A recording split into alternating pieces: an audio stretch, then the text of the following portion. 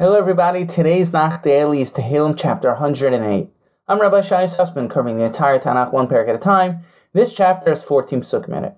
A little bit on the background over here. David actually combined psukim from two different parakim to form this parak. Verse 2 through verse 7 of this parak are found in chapter 57, when David was hiding from Shaul in a cave. Verse 7 until the end are found in chapter 60, when Yisrael was at war in despair and felt like giving up. The Radak suggests those parakim were inspired by historical events in David's life, while in this one, any personal events were omitted.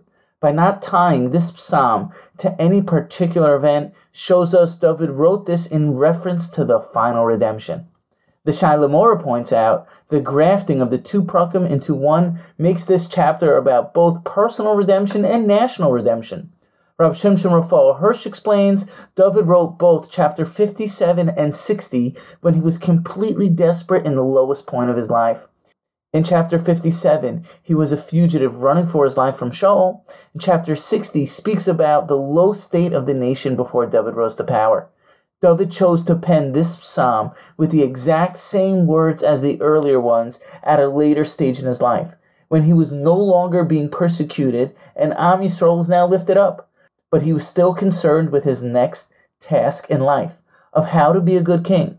He desperately wanted Hashem's help with ruling Am Yisrael. Therefore, he found himself uttering the same words as when he was in the most dire situations. Now for the parak summary. In this chapter, David proclaims his feelings are with Hashem. He was filled with excitement in serving Hashem. He would regularly sing and praise God. He would regularly get up in the wee hours of the night and A'ira Shachar, wake up the daytime. David was regular at getting up Chatzos Laila to engage in personal prayer, begging Hashem to draw him close, articulating his most inner desires in life, speaking to God like one would speak to a friend in personal conversation every night at Chatzos Laila.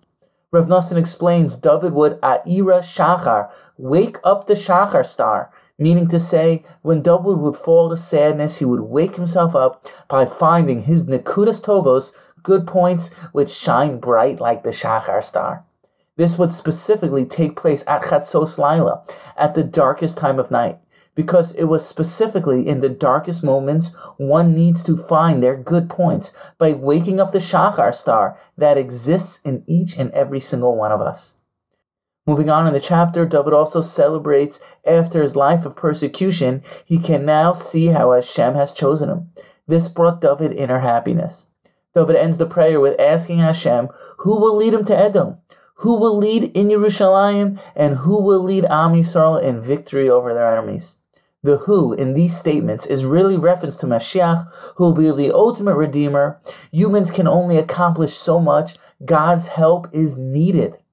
Let us merit for Hashem to remove the darkness of Galus by bringing the ultimate Nekuda Tova to the world, none other than Mashiach ben David, with the rebuilding of the third temple to see it with our very own eyes. Thank you for listening and have a wonderful day.